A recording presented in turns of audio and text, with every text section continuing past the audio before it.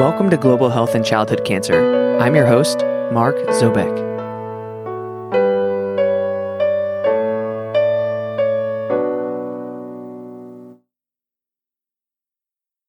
Hello, everybody. Welcome back to the podcast. Okay, it's been a few months since I've actually recorded a podcast, so it's good to be back. Things have slowed down in terms of podcast reporting over the holidays, but was not for bad reasons. In fact, it was actually for good reasons. There's a few things that have changed internally at the GHCC pod, but that means that we will be having some really exciting things coming up this year. So in the next few months, I hope to increase podcast production again, so keep an eye on your podcast feeds for that. But then I also hope to have some other stuff coming out that I'll be telling you about over time. So that's a teaser, I suppose. Anyway, I'll go ahead and share a few exciting things that I have today. One is that the podcast now has a YouTube channel. So if you go to YouTube and type in GHCC Pod, then you will find our channel, which you can subscribe to, and you will see our one video. It's just one right now, but there will be more. But this is a good one. It's a clip from my conversation with Dr. Jennifer Heel about the PSYOP Global Mapping Project and the results from Africa. And so it's a different way to represent the information that she's telling us, and we are hoping that it will communicate the information to different people and make it feel a little bit different. And so you can go ahead and share that on social media. You can post it on your own website if you want, or you can just go to YouTube and watch it. So yeah, we would appreciate it if you checked it out, gave us some feedback, and subscribed to the channel. So that's one exciting thing. The other is that the podcast now has its own social media channels. So on Twitter, you can find us at GHCC Pod. And on Facebook, you can find us if you just search Global Health and Childhood Cancer. So these channels are separate from the existing Cancer Point channels, just so that we can provide you with a consistent stream of podcast-related updates, if that's what you want. But you can also continue to receive updates about pediatric oncology training opportunities and interesting information that is coming out over at the Cancer Point channel. So we would encourage you to follow both. And the last piece of exciting news is that the podcast now has a sponsor. So right before the episode, you'll be hearing just a short advertisement for the sponsor, but it's somebody that I really actually believe in. I think the company is doing really good work within global pediatric oncology, so I'm really comfortable with having them as a sponsor because the efforts of this podcast and the efforts of the company are really pointed in the same direction. So they're good partners to have. So you'll hear that right before we get to the conversation today. Speaking of today, you're going to hear a conversation between myself with Dr. Trijn Israels and Dr. Festus Njuguna. And we will be discussing their collaborative project where several pediatric cancer treatment centers in sub-Saharan Africa have gotten together and have harmonized the way they've treated Wilms tumor. So this specific type of tumor is something that is highly treatable in high-income countries. We get really, really good results here in the United States and other of the richer countries. But in places that are more resource-constrained, the outcomes can be quite poor. You will hear us discuss the motivation for the project and how they came together to collaborate and how they maintain their collaboration over time. And then we'll also get to their exciting results because they're really doing great stuff. And in a short amount of time, they've accomplished a lot. Let me just say that. But I will let them explain the rest to you. Okay, so after a short break to hear from our sponsors, we will go ahead and get to the episode. And now I'm going to tell you about my sponsor, Resonance Oncology.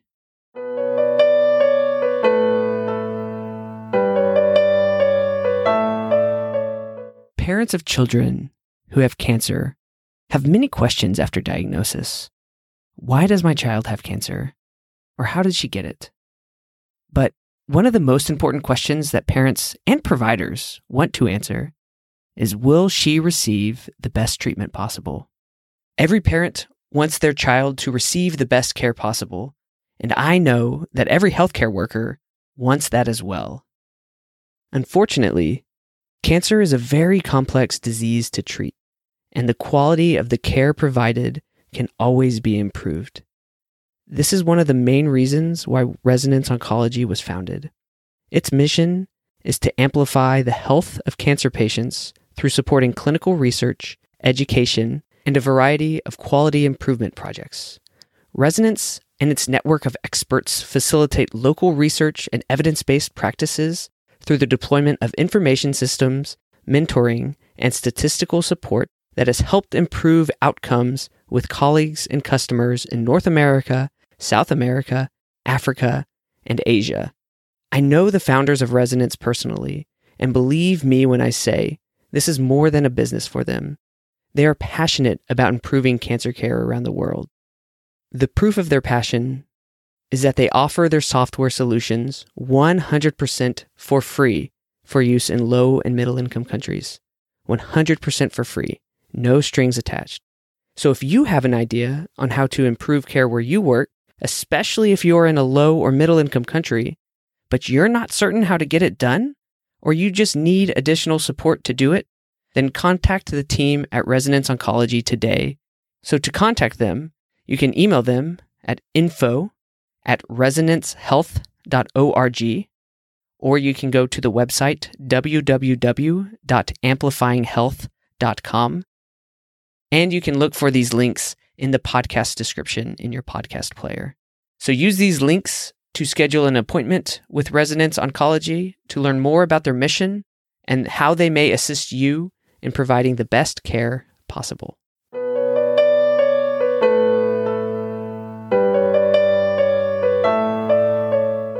Hey everybody, so I'm here at a live recording at PSYOP in person with Dr. Trijn Israels and Dr. Festus Njuguna, and we're going to talk about the somewhat legendary project that is ongoing in Africa for Wilms tumor. So it's called the PSYOP Africa/PODC Collaborative Wilms Tumor Project. And they're going to tell us what it's all about and the results that they've had so far. So thanks for being here with us. Trijn and Festus, could you go ahead and just introduce yourselves? Where do you work and how did you come to be involved in the project? So I'm Festus Njuguna and I'm a pediatrician working in Eldoret in Kenya. And I've been involved in this initiative, which is a collaboration between several African countries. And this started off also because I have a collaboration with the Princess Maxima Center, where Trijn, who is the lead of the project, is based. And I'm happy to be part of the project. Very good. Thank you. And my name is, as you said, Trijn Israels, and I'm currently based at the Princess Maxima Center in Utrecht, as Festus already said, at the outreach program as coordinator of clinical research in Sub-Saharan Africa. And how did I get involved? That's because more than 10 years ago, I was working in Malawi, in Sub-Saharan Africa, as a general pediatrician, and also doing the daily rounds on the ward for children with cancer. And with a local team and Dr. Jan de Kraker, a pediatric oncologist from the Netherlands, implementing an adapted treatment guideline for children with Wilms tumor, a certain kidney tumor. And we learned a lot from that. And later, with the group in PODC, produced adapted treatment guidelines for low-income countries, and step by step, then implementing these guidelines. That's the project that we're talking about today. Okay, very good. So tell us a little bit more about that experience. So you recognized that patients with Wilms tumor, so this kidney tumor, were being treated, but that there were ways that it could be improved. And so you mentioned the adaptive treatments. So what were you doing beforehand and what changed? What is the process now? Do you mean in Malawi, or do you mean in the projects that were started now? So let's go with Malawi first. Okay. So in Malawi, there was about 10 years ago, a childhood cancer unit that had been there for several years already. And they were treating children with this type of tumor, the Wilms tumor. But they did not have all the drugs available. And there was room of improvement of modifying the adapted treatment guideline, looking at the lessons learned in Europe. So that's one of the things we did, which included treating the children before surgery so that it would be easier to take the tumor out. Possibly more importantly, we also included strategies to enable parents to complete the treatment, something that's a major challenge in low-income countries, and also included nutritional support for the children. Okay. So by adaptive treatment, you mean that it is lower intensity than what you would use in other places that may have more supportive care. Is that correct? I think that's a pragmatic summary, but I would rather say that it's modified to be appropriate for the setting, which, as you're saying, is very often reduced intensity, because children are very malnourished, and maybe there's often limited resources, limited supportive care, limited nursing care. But it can also mean other things. So anything that you think that in that setting will be appropriate to improve survival. Yeah, so the main thing is that in many of the African countries, let's say 10, 15 years ago, there was not a coordinated approach in terms of treating childhood cancers. And this initiative came on board at an appropriate time, where now we sort of can approach the treatment of Wilms tumor in a more or less uniform manner, to be able to compare the treatment regimens and the outcomes across the different countries.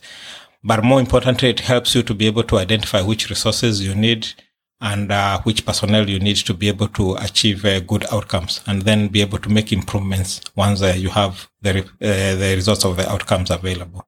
I got it. And so, Trijn, you said that this started in Malawi, where you noticed that care could be improved, but then somewhere along the way, I guess other countries got involved. So can you tell me about the development of the collaborative?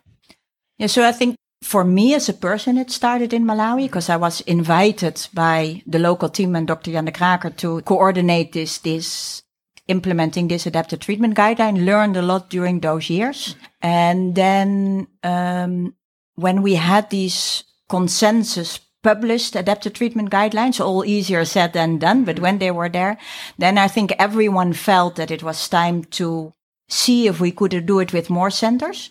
Also looking at the developments in high-income countries, Europe and North America, that's how pediatric oncology grew and how outcomes became better just by working together. And as Festus said, you need to join forces to be able to answer questions. So very much also through PSYOP meetings. There was also already a bit of a community of those brave persons who in Sub-Saharan Africa were leading the treatment for children with cancer in their center. And we got together as a group, friends, colleagues, and step by step decided to do this together and how to do this together. And so what other countries are involved? So of course, Malawi is involved, Ghana is involved, Cameroon is involved, and Kenya is involved as well. And Zimbabwe is also involved. Yeah. Zimbabwe. Yeah. Okay. And usually, I completely understand your question, but usually we like to say centers in countries, because like in Malawi, there are several centers, and in Kenya, there are several centers. Maybe goes too far to say which centers are involved, but it's those countries as mentioned. Yeah. No, that's important to think about, that just because, one center is involved, that still means that there could be other centers in a country that's will still need to develop. Yeah. Very good. And so again, just starting with this collaborative, what was it like working together to come up with both the adaptive treatment guidelines and then figure out how to deploy this in all the various centers that you're working in? So thank you for the question, and I don't know where to start to answer. I know. I think we've learned so much over the last couple of years.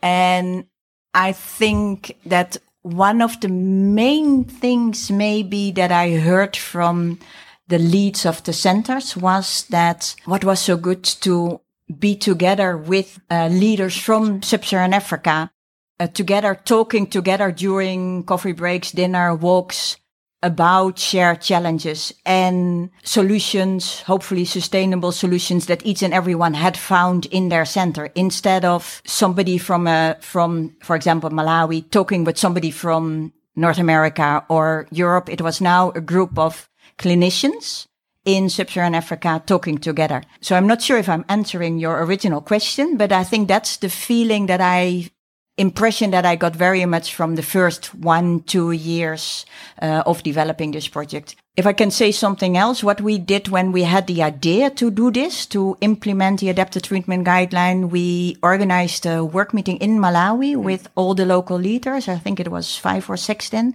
and step by step discussed each and every step of the process. So how do we want to do this? How do we want to do that? Do we want to collect data on this item, on that item. Is it feasible? What about the collaborative agreement? So in person, a short work meeting, 2 to 3 days with a limited number of person. I think we have learned that is really a way to make a lot of progress. It's interesting. So you said a limited number of persons. How did you go about choosing who should be there? All the local leaders of the participating centers at that time were all present. Very good. And what year was this that it started? So this meeting was, I think, 2012. 2012 when we got together and then eventually started including patients or treating patients according to our common protocol 2 years later, because of course we had to go for IRB approval, get funding. I got it. And had anything like this been tried before in sub-Saharan Africa? So there's the French African Pediatric Oncology Group, from whom we've learned a lot and who are doing very similar things with also common and curable cancers and making lots of progress with that as well. So yes, it had been done before. And why Wilms tumor? Why that among all the different tumors that we could potentially approach? So Wilms tumor is one of the tumors with very good outcomes. And this has been noted from the high-income countries. And the way they improved the cure rates for Wilms tumor was through working through collaborative groups, which started way back 20, 30, 40 years ago. And now with survivals approaching more than 90% in the ones with non-metastatic disease. So I think the initial idea was to try and treat this tumor that we know with little resources can be easily cured. Once you get 2 or 3 drugs for chemotherapy, you get a good surgeon, and of course you get a good supportive care. You can easily match the outcomes in high resource countries. I see. So there was a limited number of things that needed to change to get really, really good results. Yes, you really didn't require very fancy equipment or things like that to improve the survival. Great. And if I can add to that, I think one of the other reasons why to choose Wilms, or maybe why we were happy to choose Wilms, was that one of the goals of this project was to facilitate the development of an active regional network, but also to strengthen the multidisciplinary teams. And then with Wilms tumor, of course, you need your surgeon, need your pathologist. So even though more challenging, we thought it was worth choosing one which would benefit that side of the project as well. Yeah, that makes a lot of sense. Okay, and we mentioned it a little earlier, but can you comment a little more on what specifically changed, just kind of in broad strokes, what changed about how you were treating patients and how you were approaching the supportive care throughout treatment? I think in terms of improvement for the care of patients, having a uniform protocol and working in a collaborative manner, make sure you as a leader of the specific center, you try to follow the treatment as much as possible. When you are working on your own, if something is missing, then you may not have the push to look for a solution. But I think working together as a team means that, if you need to use a drug, let me give an example of incretin, and it's not missing, then you go out of your way to make sure that it is available. So then, in a way that makes sure more resources are available. When you talk to the other members of the multidisciplinary team, as been mentioned, the surgeons, you tell them this is the approach that we'd want to use to treat these patients. And doing things the same way over and over gives you more experience. And that has been shown in the long term to improve the outcome. And another thing that was added with this project is something that seems very simple, but has been very impactful, which is, as we discussed before, enabling parents to complete treatment. So in those years in Malawi, survival increased from below 30%, maybe below 25%. For Wilms tumor? For Wilms tumor. Okay. Yeah, thank you. To 46% 2-year event-free survival. And that was mostly the most impactful was that before over 40% of parents were not able to complete treatment of their child. And during that period in Malawi, only 6% of parents did not complete treatment, which is in high-income countries, usually it's everyone completely, right. But for Sub-Saharan Africa, 6% is a very low figure. Very low. And all credits to the local team And also, we think very important that during that period, we had funding for transport costs. So parents did not have to buy bus ticket to come back to the hospital for treatment when they do not have any cash money.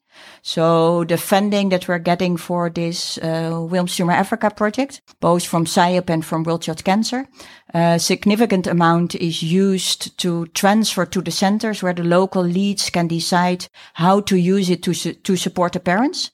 And that has contributed to a decrease in abandonment of treatment in this project as well. From 24%, almost 1 in 4 children before we started, to now a bit over 10% of the patients. So that is for now the biggest contribution that we've made. And it was also our primary aim to establish a network and reduce abandonment. Very good. So it was money for transport costs. And then what other types of support for the families did you provide? Giving support in terms of enabling them to have better nutrition and, of course, better education for the parents. Yeah. Because without proper counseling and education, that has also contributes to parents stopping treatment. I see. But the support for transport and being able to understand the nature of the disease, I think that has made an impact. So every center is different. And the situation in every center is different. In Malawi, medical treatment is free, which is not the case, for example, in the centers in Kumasi and Accra. So the local lead can decide whether he or she uses the funds to either pay for treatment for the patient or use it for nutritional support or use it for transport support, whatever he or she thinks is the best way in his or her center to support the parents. Yeah, so it's kind of a personalized approach according to what the center understands the parents need. Yeah, and I think that is one of the strengths of this approach, because even when it comes to the actual treatment itself, the centers are allowed to have some slight variation depending on what is available in each center. So it's not like, a very, rigid approach to the treatment. If you are missing something, or you feel you need to do something extra, that is allowed. And I think that leads the team leaders to support it even more. Because otherwise then they'll feel like, there's somebody who is giving us directives, but then they're allowed to make decisions at the local level. Yeah. If I can add to that, that flexibility is really the result of that meeting that we had before starting the project, where we were aiming for as much uniformity as possible, but also clinical discretion, flexibility where needed. So we decided that preoperative chemotherapy is the same for everyone uniform. Postoperative, so before surgery, for everyone it's the same. In each center we'll do the same guideline. But after surgery, for the centers which have radiotherapy available, of course they should use it for their patients. If they don't have it, then you don't use it. So we're finding the way together. Yeah. That seems like a very important lesson that I'm hearing from this, that you decided up front what is both not negotiable in terms of what you all need to do together, but then also what should be personalized according to the specific context. Yes, I'm very, very happy, I think, that we took the time, if that's proper English, to sit down and discuss that all the way through. That has been time invested in a very, very good way. Yeah. Makes sense. Okay, so we talked about the specific changes that your collaborative made, and you mentioned some of your results with improved survival, but can you go ahead and tell us over what time frame, first of all, have you measured results, and then what have you seen so far with the project? So we've measured over the last 4 years, and we did a baseline assessment retrospective. So looking back in the files, we did a baseline assessment before starting the project. So what we found before we started the project was, as discussed, that about 1 in 4 children did not complete treatment, which came down to about 10%, actually 12% now. We wanted to go below 10%.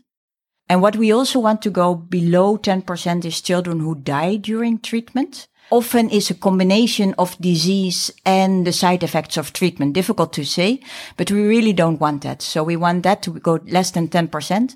And it was 1 in 5 children before the project, and not really coming down first to 13%, now 15%. So what we decided as a group is that we need to do is to improve the supportive care to help children through treatment. In terms of survival, which of course always is the most important, we didn't have results telling about long-term survival in the centers participating, because you need long-term follow-up for that, which is very challenging in centers.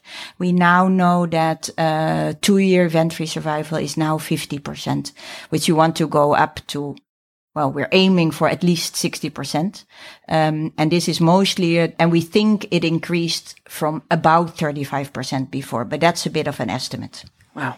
So just to review those numbers, so 35% of kids were surviving the Wilms tumor treatment before the initiative, and then you said 50% 4 years after starting. And then you've decreased abandonment in half from, you said, 1 in 4 to 12%, so just over 10%. And then we're still working on reducing the death during treatment, although it's reduced some, but it's still not clear how effective it's been. That's a good summary. Correct. Okay. Well, in this short time frame that you guys have been working, I mean, they seem like pretty incredible numbers, that you had clear targets of what you were setting out to do, and you have either met or almost met those targets, but then there's also some clear path forward for you in terms of how to take next steps. So first of all, I mean, congratulations on your work. Like, this seems like a big step forward for the centers involved. And then also I want to take a second and ask you guys, can you reflect, what have you learned in this process? In terms, you've told us some stuff about what you've learned, but other kind of points you've taken away that will inform your steps towards the future, and then what's next for the project. Lots of questions. Thank you. Yeah. So I think lessons learned in general: communication key, web meetings nice, emails nice, but in person so much better. That's when we make progress. Principles very important. Go for long-term. Local clinicians setting the priorities to give priority to interventions with highest expected impact on child survival. Step by step, another principle, and aiming for sustainable interventions, of course. Another lesson learned: procedures, good to have them in place, but as a group, most important to have shared aims and vision. Essential to have a transparent way of working together, and very, very helpful to have fun together at a regular basis. Okay.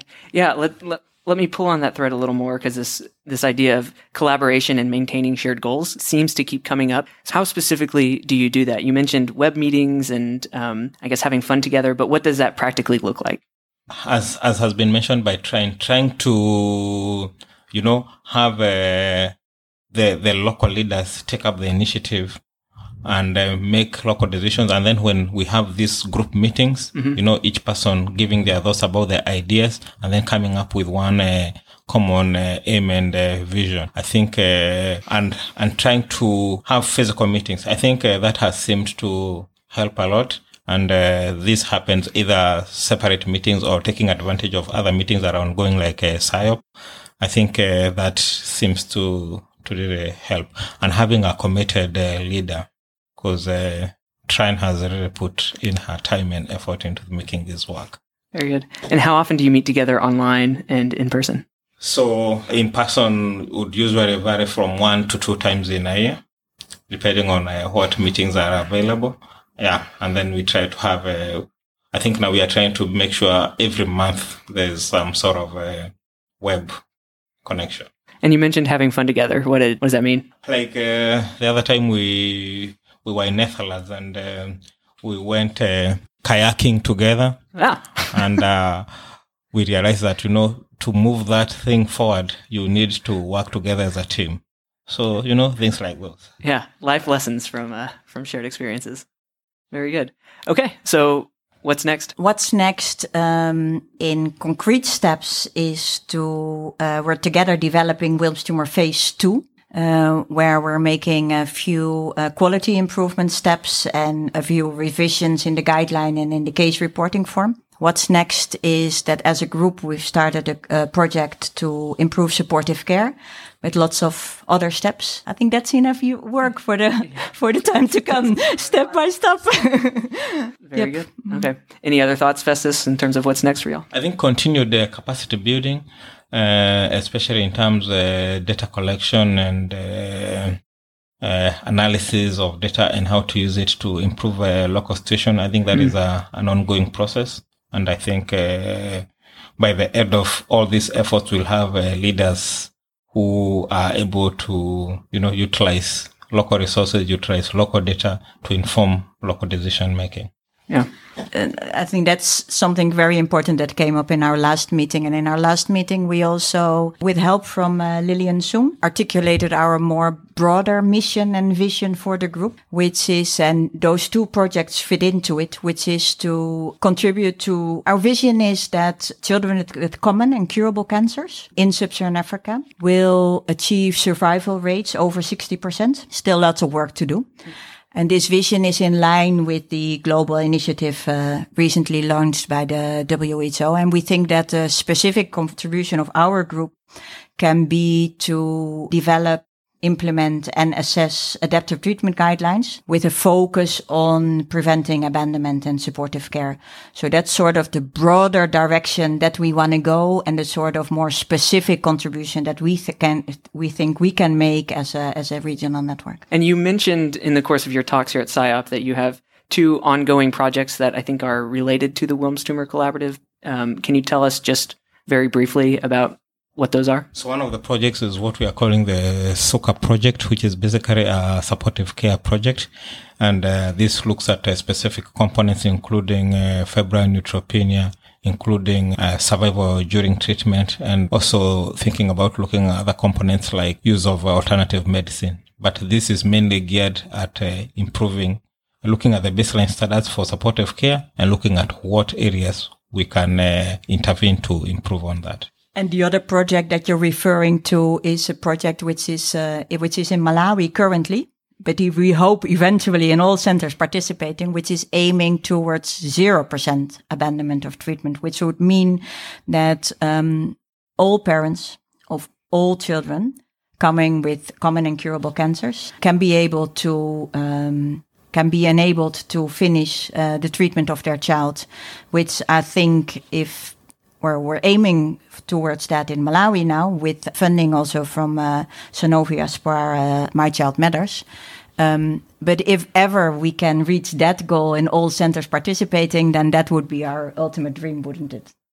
Yeah, that sounds fantastic. Well, if anybody is listening out there who may be interested in some of these projects, is there a way they can get in touch with you to talk a little bit more?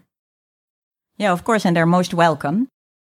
So they can get in touch by email, I would say. Yeah, that's good. So we will have Tryn's and Festus's emails up at the website, ghccpod.com. So you can find it in the podcast description, or you can just type it into your web browser. So if you want to get in touch with them, then go to the website, ghccpod.com, and get involved.